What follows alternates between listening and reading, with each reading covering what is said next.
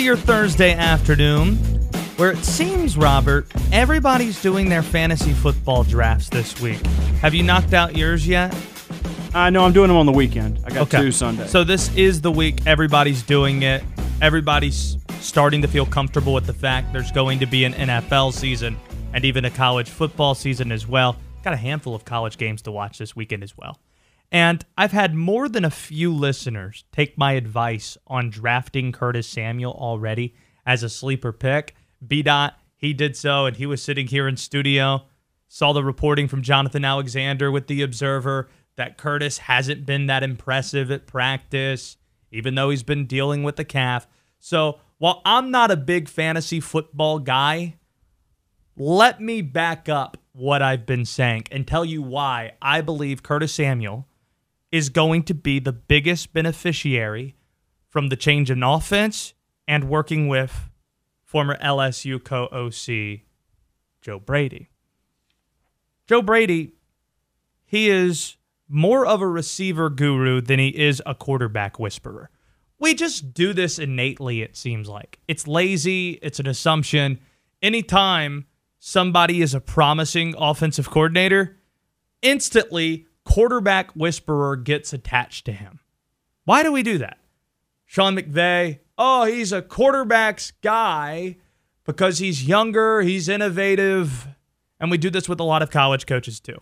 See, I got to know Lincoln Riley a little bit when he was at East Carolina. We've had him on this show even in the last few months, and he got that tag. Younger coach, offensive-minded. He's a quarterback's guy. Just look at the way Baker Mayfield played, won a Heisman Trophy, and that was followed by Kyler Murray, Jalen Hurts. He was tremendous last year. And yes, he does know a thing or two about quarterbacks, but do you know what helps quarterbacks? Really good wide receivers. And what I always tell people about Lincoln, look at the productivity of the wide receivers that he's produced at the collegiate level. At East Carolina, you look at the all-time receptions list in the history of college football. They were on the same team, 1 and 2, East Carolina's Zay Jones and East Carolina's Justin Hardy. Both under-recruited guys, number 1 and number 2 on the all-time receptions list. In Lincoln Riley's offense, they had all these stupid numbers that they put up.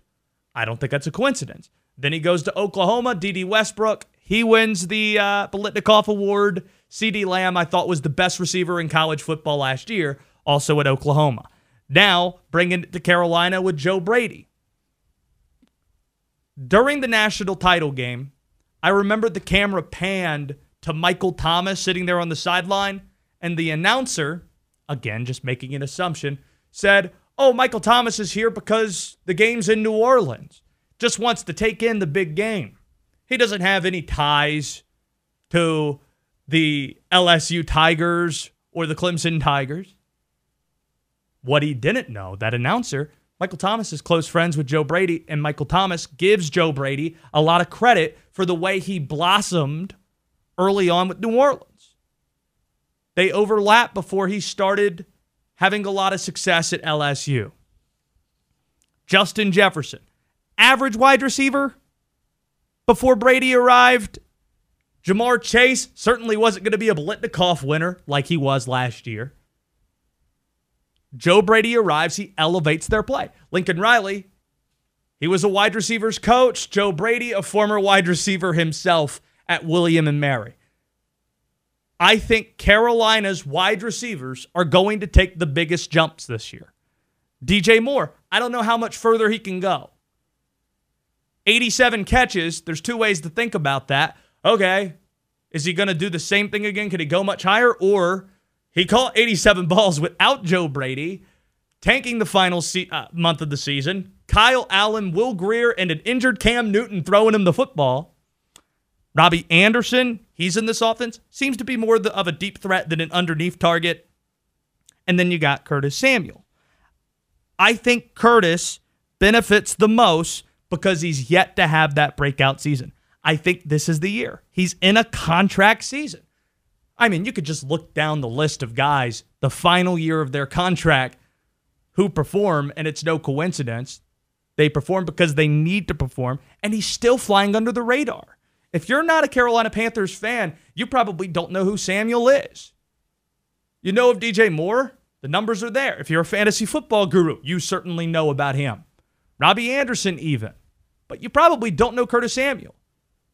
Folks in football know that, but if you're trying to figure out what DB to put on a wide receiver, assuming you're not just establishing corners to sides, then I don't know who's choosing Curtis over DJ or potentially Robbie Anderson. So he could be freed up in the middle of the field and get some good matchups. All of this makes sense for Curtis to have a breakout season. He's the most versatile wide receiver they have. He played running back at Ohio State and did so effectively. The biggest game he ever played in was when Ohio State and Michigan were both ranked in the top 10, maybe even the top 5 in 2017. Game goes to overtime, and Curtis has the game-winning touchdown to beat Michigan. He did that as a running back. And do you know who knows that firsthand? Joe Brady. I asked Joe earlier today about him playing running back and accounting for 150 yards against Penn State while Joe Brady was a graduate assistant with the Nittany Lions. And here's how that sounded. I was fortunate to be on the offensive side of the ball, so I didn't have to deal with him too much. But I know our defensive coaches, they stayed up some long nights trying to find ways to stop him. Clearly didn't, slowed him down a little bit. But he's a dynamic football player, so I'm glad I didn't have to game plan for him then. Yeah, I'm glad teams have to game plan for him now when he's on my side. Yeah, Ohio State was number 2 in the country. Penn State won the game 24-21 in Happy Valley.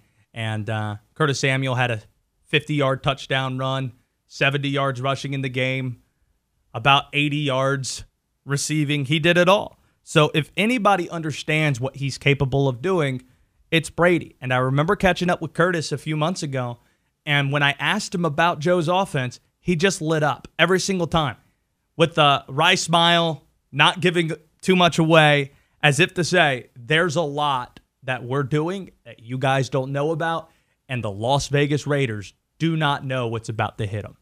You can tweet the show at SportsHubTriad. 336-777-1600 is the phone number. I want to shift things to the big news today. In the NBA, the Brooklyn Nets have their new coach, and it is Steve Nash, the Hall of Fame point guard.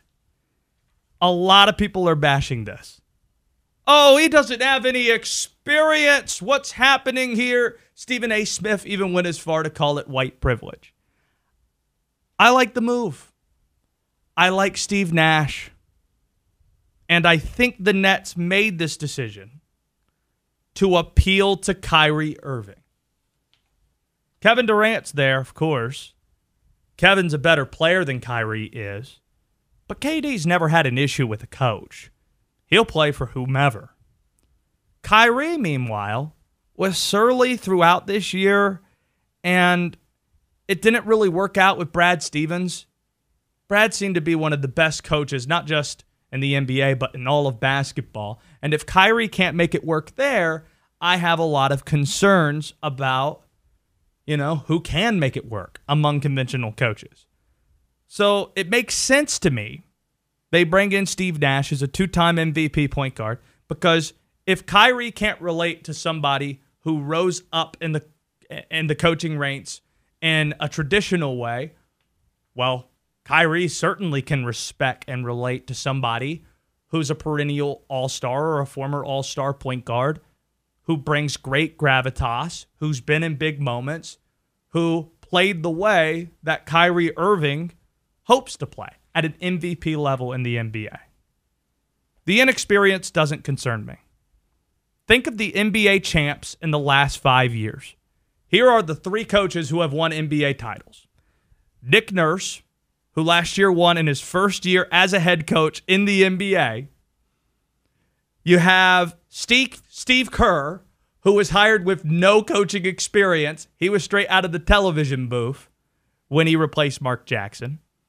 And then there's Tyronn Lue, who was 5 months in on the job, being promoted from an assistant coach to the head coaching job when David Blatt was let go, winning with LeBron in Cleveland in 2016. If experience didn't matter so much for those three, why are we pretending it matters for Steve Nash? Brooklyn's just taking a big swing here. That's what this is about. When they brought in Kyrie and Kevin Durant, it was about making a big splash and becoming relevant. And Nash is a name, and it does that. So they're pushing all their chips to the middle of the table right now with that threesome of Nash, of KD, and of Kyrie Irving. It's going to be a lot of fun to watch. All right, we've got a big hour set up here. Big hour. David Tepper, he met with reporters yesterday. There's some good there. There's some bad. There's some ugly. We'll get to that later on. Darren Vaught is going to be in studio with us. We're going to do some comparing with Daron. But we also have another headline that we haven't gotten to yet. Late last night, we learned Leonard Fournette is going to join Tom Brady and the Tampa Bay Buccaneers in the NFC South. So, should we just anoint them NFC South champs already? I'll say not so fast and tell you why. Next. Your one-stop shop for sports talk. Sports. This is The Drive with Josh Graham on Sports Hub Triad.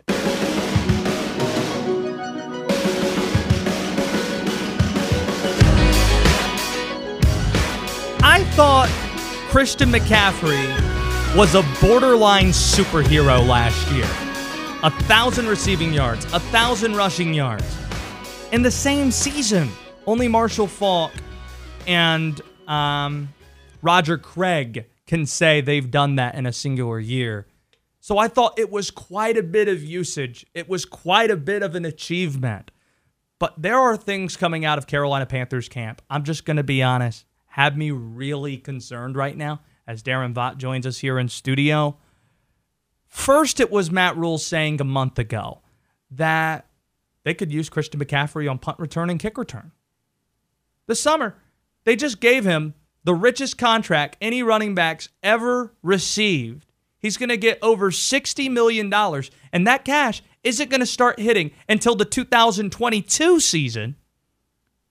So I'm thinking, okay, long-term rebuild, 7-year contract for Rule. Let's protect McCaffrey. Let's protect the asset. Let's, for this year, don't shoot for the 1,000 season again. I don't think you really need it. McCaffrey got paid. It's an achievement. Something to feel good about from last year. That concerned me. Today, it seems Coach Rule and Joe Brady are in lockstep that the touches he had last year really weren't all that much. This is Coach Rule earlier today. He's averaged about 25 touches, and I don't think that his touch count can change. That's, I go back and look at Walter Payton. I mean, he averaged in 1985, I think it was 20 some carries and 7 touches or 6 receptions, whatever. So 26, 27 a game. I think that's the right number.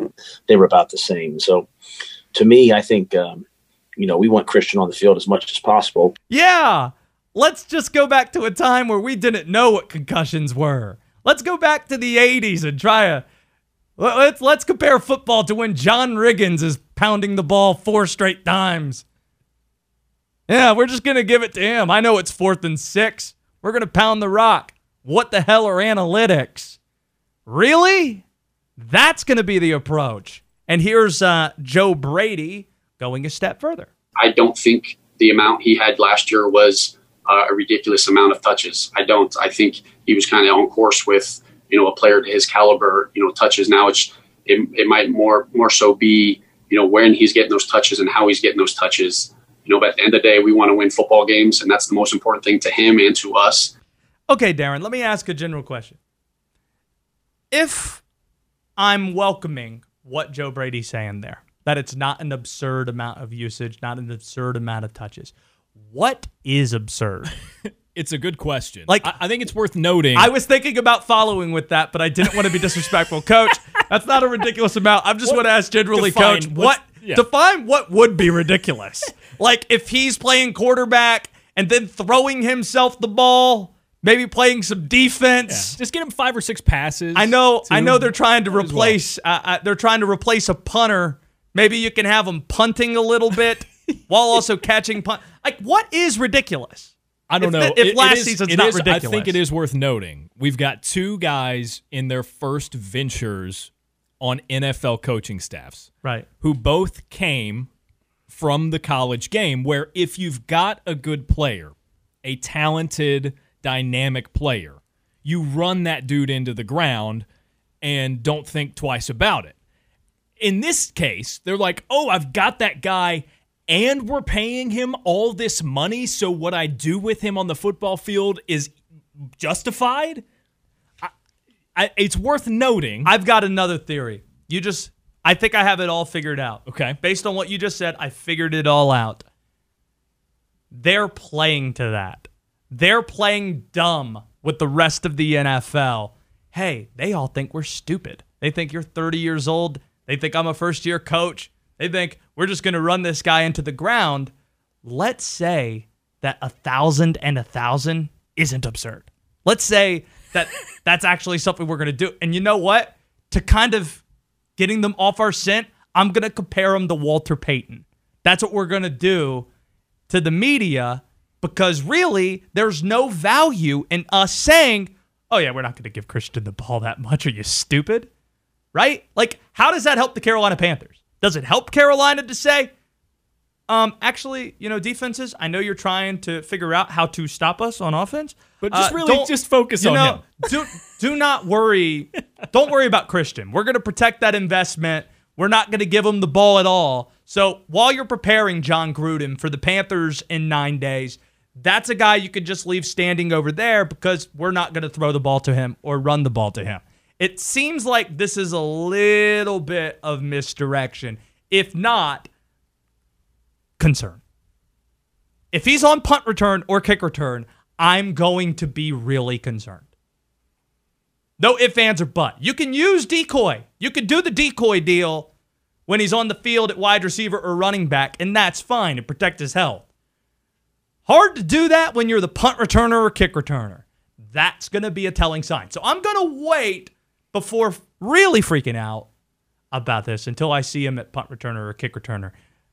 Hopefully not against the Las Vegas Raiders. All right, I'm burying something. It's time for us to do some Comparin with Daron. We got you in studio here.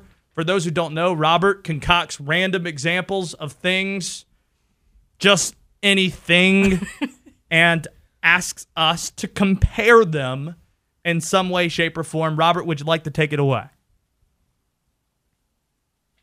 Yeah, I was waiting on my music. There it is. There it is. Doesn't that just dump so much serotonin in your brain? It does. Don't just make you feel good. Who wants to start? Just toss it up. Rock, paper, scissors, Daron? Do we have time for that? This we got all the time in the world. All right. Rock, paper, scissors, or rock, paper, scissors, shoot? Rock, paper, scissors, shoot. It's an important distinction. All right. Rock, paper, scissors, shoot.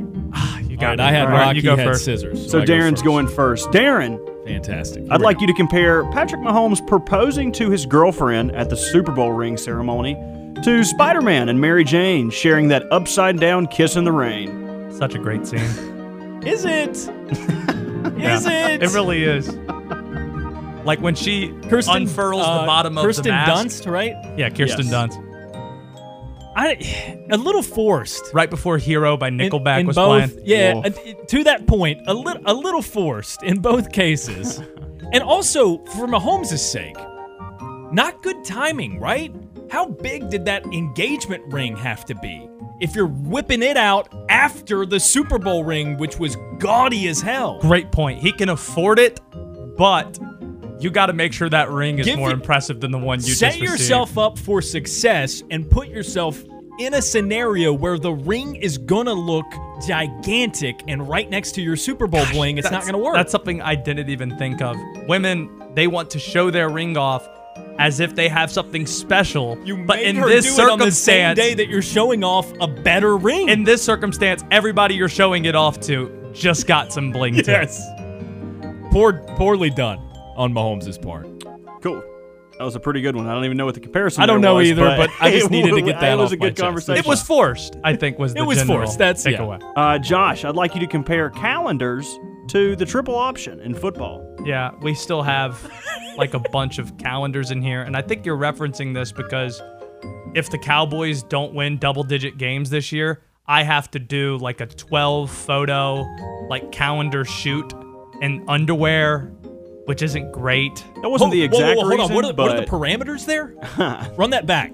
the Cowboys have to get over 10 wins. Or if they get 10 or more wins, Josh has to do a 12-photo calendar shoot spread. That's right, 12 poses. In a Cowboys Speedo. And a cowboy hat, maybe. How did that come about? They They drafted your guy, too, CeeDee Lamb. Yeah, they did. Here's how I'll compare them. Those types of calendars that you have in your offense, in your office, or the triple option offense, both a little outdated. I covered my fair share of triple option offenses. And yeah, it's usually you get more than one look in a calendar. And with the triple option, there are multiple different variations too. There you go. Darren, I would like you to compare the Maui Invitational being played in Asheville to I Can't Believe It's Not Butter. Former Wake Forest basketball coach Dave Odom, a proponent for both, I would imagine, right? He's getting to a point where he's got to watch what he's eating, so you gotta save the pure butter and go for the imitation version of it. And for those unaware, Dave Odom has a lot to do with the Maui Invitational, so I don't think it's an oddity. It is an oddity that they're talking about playing it in the western part of North Carolina, but that's also close to where Roy Williams is from. UNC is supposed to be in the tournament. Yeah, I'm gonna use Coach Odom as my comparison. That there. Coach Odom probably likes I Can't Believe It's Not Butter. He probably no one likes it. He probably uses it. There you go. Ugh, gross. As a You gotta go healthier for that real alternative. butter. Total I'm not a game butter changer. guy. I don't put butter on anything. Speaking of Wake Forest, Josh, I would like you to compare Wake Forest and Notre Dame being played in front of no fans to no movie theaters being open for the Tenet release. Well, I guess John David Washington isn't going to be it either. That's a fair assumption. Yeah. And I'm still going to figure out a way to watch both. I'm going to figure that out. True. I think we have time for one more. Darren, you won the rock, paper, scissors, so you get a lucky extra Okay. one. All right. Good. Darren, I'd like you to me. compare Lou Dort's 30-point game last night to Frodo Baggins from Lord of the Rings. They both let a ring slip away. Oh, yeah? Valiant effort while also letting a ring slip away. Which one was more painful, you think? Frodo getting Dort, that can finger? we talk about Lou Dort coming out of nowhere? Sure. I didn't know him as an Arizona State Sun Devil. The dude hit 6 threes last night, and I saw the stat. He hasn't hit 6 threes in a game since at least high school, maybe before. I was surprised he was the most noteworthy Arizona State Sun Devil last night. Yeah. Unbelievable. But I guess the other one had The a block other's to predictable. clinch things. Harden's never come up in those moments. Anyways. Yeah, they both let a ring get away. Poor Frodo. Poor Lou Dort. Not poor Lou Dort. He's probably going to get like a huge contract out of it. Maybe. Both unlikely heroes. You both did great, and that's Comparin with Darren. Always fun. You did great, Robert. I appreciate that. Coming up, You're too sweet to me. the good, the bad, and the ugly from David Tepper's comments yesterday. Keep it here on The Drive. You're on the air. This is The Drive with Josh Graham on Sports Hub Triad.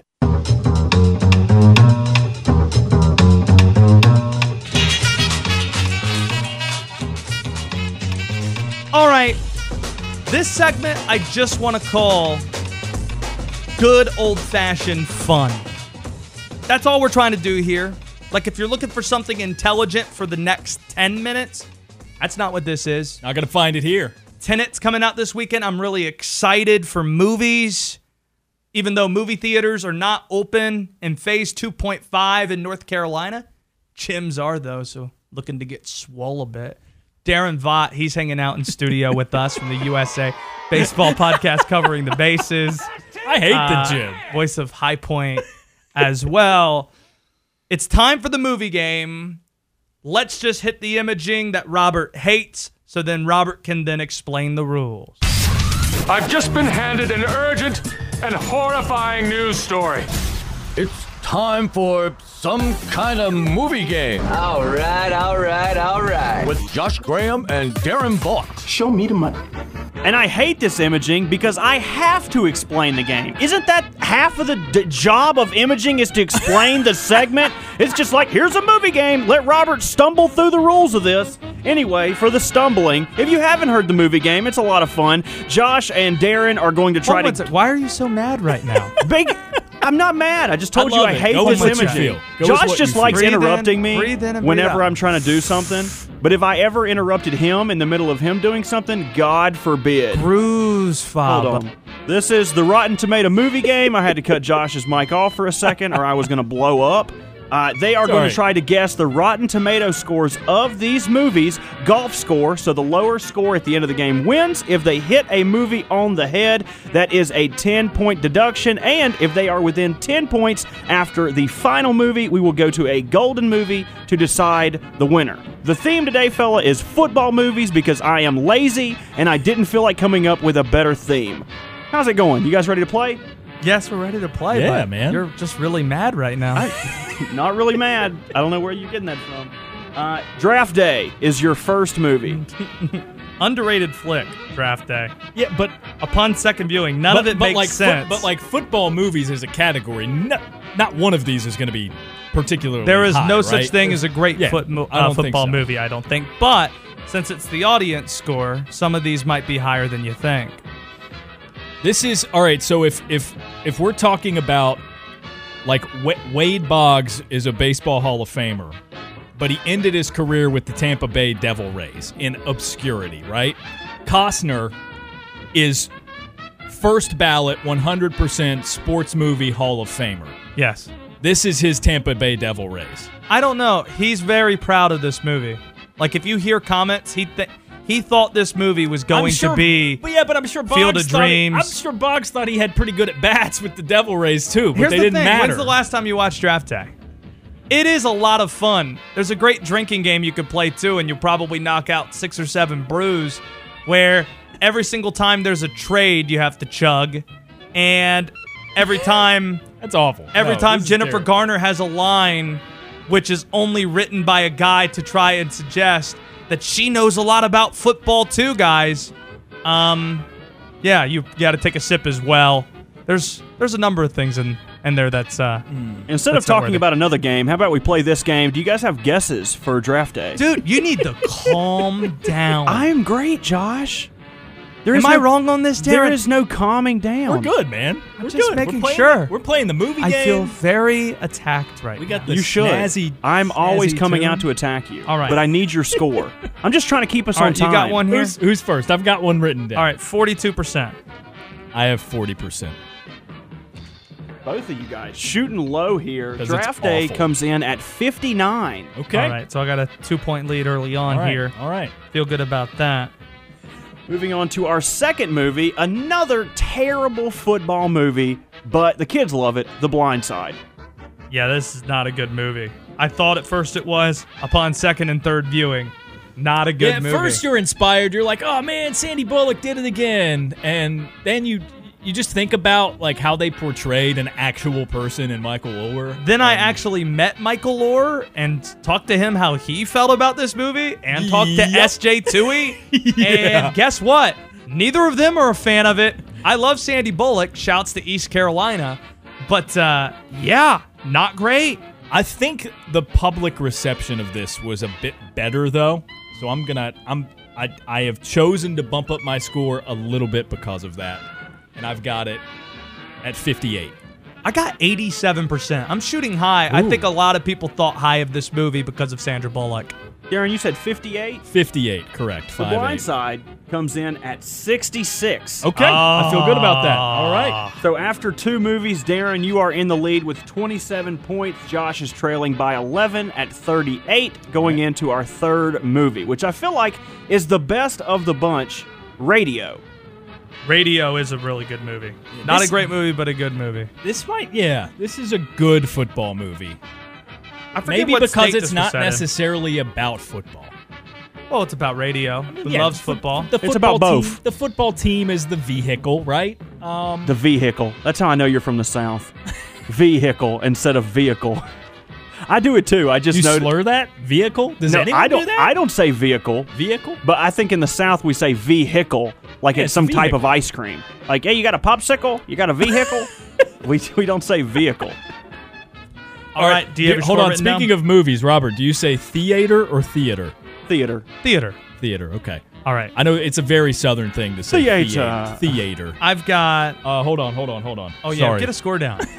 Because this I'm a is mess this over is here. the game right here. All right. Yeah. I no. need to. Within I 10 need to is do. golden movie? I need Yes. to do 1 point better than you. All right. To force a golden movie here. I'm going. You got your score? Yeah, I got I'm it. going 79%. I have 70 even.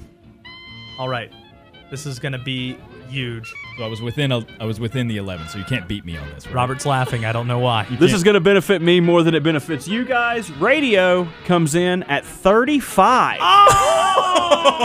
What? A tragically low score. Robert swerved us saying the best movie of the bunch. I thought it was the best movie. Josh with a score of 82. Darren is your winner with a score of 62. I can't find the moment of Zen music on this computer, so you get Dropkick Murphy, buddy. Do it. Yeah. No, that's fine. That's fine. I can't believe I won because I guess to double the score on that last movie. Are we doing this because he's a Red Sox fan? Maybe. No, but see, 2020 is not the year to talk about the Red Sox. Yeah, they're my really man. bad. They are really bad. I'm Sorry, plug, I'm taking away from your time. No, you're fine. I'm just going to plug the podcast because I'm a company man. USA Baseball is covering the bases. My most recent interview, you guys might not know of him unless you're a diehard college baseball fan, but Baylor's Nick Lofton dropped by. Collegiate national team guy. He just was recently drafted in the first round by the Royals. Coming up next, though, be sure you subscribe because in 2 weeks, the always inspirational Jim Abbott is going to be on the pod. Wow. What was That's that it. first round guy's war? What was his war Yeah. at Baylor? I don't know. Probably pretty good. You're supposed to know that stuff. I don't know that off the top of my head. Robert would enjoy the story of Jim Abbott. See, Robert doesn't know anything about baseball, Yeah. so he doesn't know anything about Jim Abbott. So Jim Abbott There's a very important detail about Jim Abbott that I want Robert to figure out via Google on his search. own? Yeah. Okay. Don't tell me yet. I was going to save it for Baseball for Dummies. Now just search Jim Abbott, and let's just see how long it takes to figure out, or for Robert to figure out, why Jim Abbott, aside from him being a really good pitcher, is noteworthy and memorable. He's on his Google search. We need some sound. He's I got looking them at- for you. I'm going to type sound effects for you. Is it his large chin? His large Nope, it's not that. guff of a mouth? No. It bites He's his got bottom great lip? He facial does have a structure, great, okay? yeah, he does have a great chin. Let's see how long it's going to Good take. jawline, great He'll- genetics. when he sees it, he'll know. I'm in Google Images. I don't All right. see. Yeah. Do you see like his pitching rotation? Like this guy. delivery. Does he have one arm? He has one hand, yes. He has one hand? He was born without one of his hands. That is There it is. crazy. It took 30 seconds. Look at that. Born all these without one of pictures, his he has a hands. glove on, so I'm like thinking it's his big muff mouth. Well, or what's something. great is how he fields ground balls, because you- obviously you need to. With his chin? No. It's his large shovel-like chin? Down and dirty, Jim So Abbott. what he would do, Robert, is obviously he's got one hand to wear a glove on, but he also needs to throw on that with that hand. Oh, so he would God. he would So he balance has to catch the ball. he would balance his glove on his offhand while he delivered the pitch and then sort of maneuver it to where he put the glove on his throwing hand when he needed to assume the fielding position. That's crazy. Did somebody make him play baseball? Like, if I had one hand, I would just be like, I'm just going to be like a chef or That's something. what No makes pressure. his story so incredible. It And is why you need to incredible. listen to the That's why podcast you next need week. it drops Robert? in 2 weeks from today. I'm Jim subscribed. Abbott covering the bases, the official podcast of USA Baseball, wherever you get your podcast. Darren, appreciate you being here, buddy. Of course. Good hour of Sharon. Follow him on Twitter at Darren Vaught. Could the Maui Invitational really be held in Asheville? Like, really? All right, we're going to discuss that and reflect on the life of Tom Seaver next. Places, everyone. Come on, places, please. We're ready. Back to the Drive with Josh Graham on Sports Hub Triad.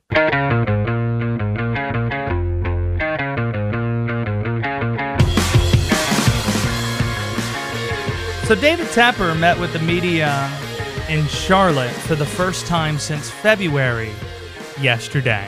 And there are a lot of things that have happened in this country and with the Carolina Panthers since then.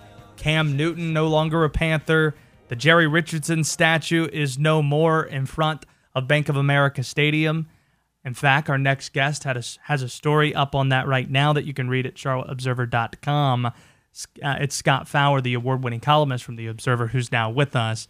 There's a number of things that I found interesting that Tepper had to say yesterday, but I suppose looking at the good, the bad, the ugly, I'm glad he acknowledged some of the disadvantages that Rule's facing because Matt can't say it without looking like someone who's making excuses. The bad, citing Cam's salary and COVID for his departure seems to be a bit disingenuous. The letting go of employees, the furloughs, saying it's in the best individual's interest in doing so might qualify as the ugly if we're going to use the Clint Eastwood good, bad, the ugly term there. But you were the one on the call, so I'm interested. What was your biggest takeaway from what Tepper had to say? I thought he was a little more downbeat, Josh, than he is normally. That might have been partly that it was Zoom, and you know how Zoom doesn't always translate in the same way as next to somebody. Tepper is an energetic,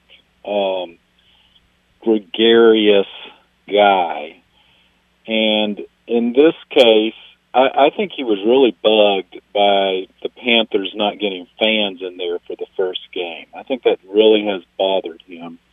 And that seemed to be almost the overriding theme of it to me. All those things you mentioned also were important, but I think for Tepper, I think one of the things he wanted to get across maybe in that call is that they really want fans in the stadium on October 4th for their second home game. And I think that was one of the messages he was obviously wanting to give everyone. And then he did answer questions for about a half hour, so it was good to hear from him again. But again, I thought he was a little downbeat and a little PO'd, honestly, about the lack of fans for this game. Well, let me ask you this. Do you think he's right?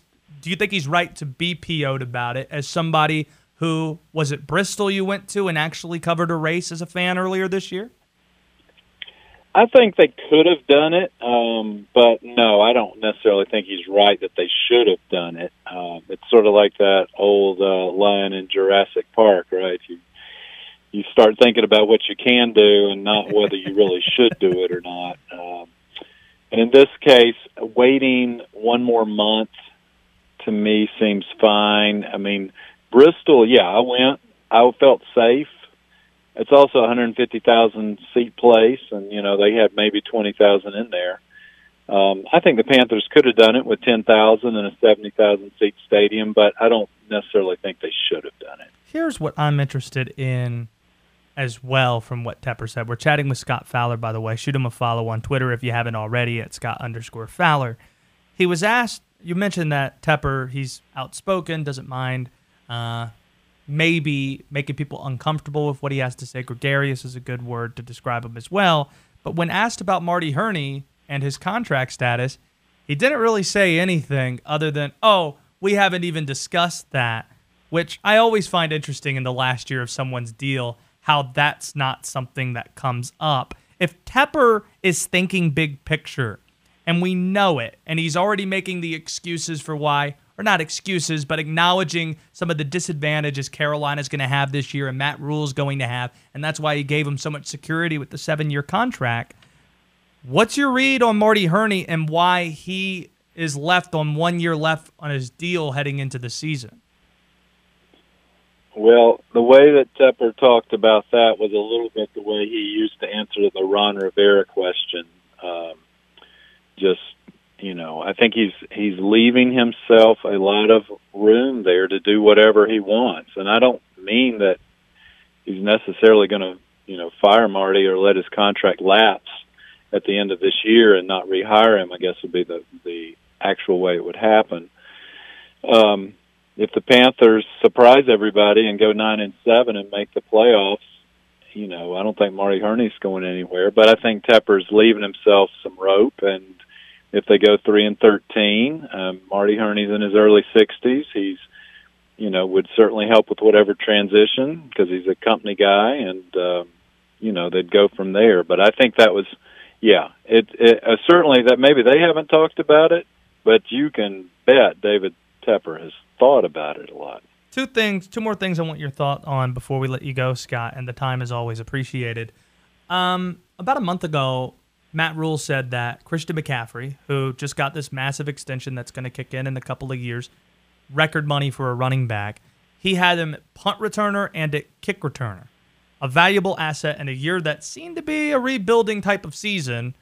He's going to be at those spots and potentially vulnerable to injury. And earlier today, Joe Brady said, last year the 1,000 rushing yards, 1,000 receiving yards wasn't an absurd amount of usage. And Rule even went as far to say, look at what Walter Payton did back in the 80s, which is a totally different kind of football than what we see today.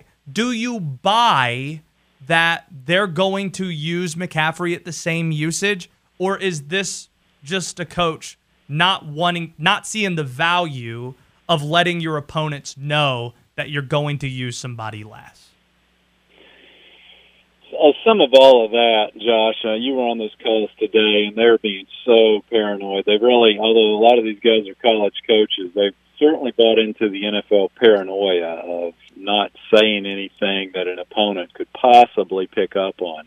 I'll tell you this, I will be absolutely shocked if McCaffrey returns any punts or kickoffs this season, or you should maybe say not more than like one. And that one is at the end of the game when there's 10 seconds left and they have one punt to try to do it. I think that's what they hired Pharaoh Cooper to do. I think that's who'll end up doing that. He's good at it, and you don't want to expose McCaffrey there. As far as the touches, though, yeah, I mean, if you're doing your fantasy draft, McCaffrey said he'd pick himself number one. I probably would too. I think those touches don't change a lot. They're going to not run him between the tackles 20 times a game, but they're going to get him out there with the ball in his hands a lot. And I think, 22, 25 times a game, something like that is very doable. All right, the last thing I want to talk to you about, you had the story where you talked to John Folke, who had the unfortunate typo where he said the N-word when he meant to say Nuggets. The Hornets investigated it. They decided to let go of Folke, so they're going to be looking for their fourth radio broadcaster for in essentially a 2-year span that they're going to try and replace here. Based on your conversation with John and being in Charlotte, were you surprised that the Hornets parted ways with Folke? A little bit, but not. I guess I'm not as shocked as I would be if McCaffrey started being the regular punt returner. I guess I'll put it that way. Yeah. I mean, Folke really did touch the third rail here, and he certainly, I believe him when he says it was an honest mistake. It also was a horrible mistake, and one where he's a high-profile guy and he's a communications person like we all are, and so he knows he should have known better and should have read and reread that tweet many times and didn't. But was I surprised? I sort of was. I thought maybe they would suspend him for, a couple of months or something without pay, make it hurt, but I didn't necessarily think they would fire him. And so, but here we are, and they have. Scott, thank you so much for spending the time. I hope I get to see you sometime soon. I guess it's been good to see you on those Zoom calls, as you mentioned, but we'll certainly catch up sometime soon. Thank you, Josh. I appreciate it as always. You got it. And check out his story on Jerry Richardson, the statue. Not going to return to Bank of America Stadium. And Tepper kind of said as much, but said what he had to do. You can read in between the lines there. But Scott always doing great stuff, doing great work as always.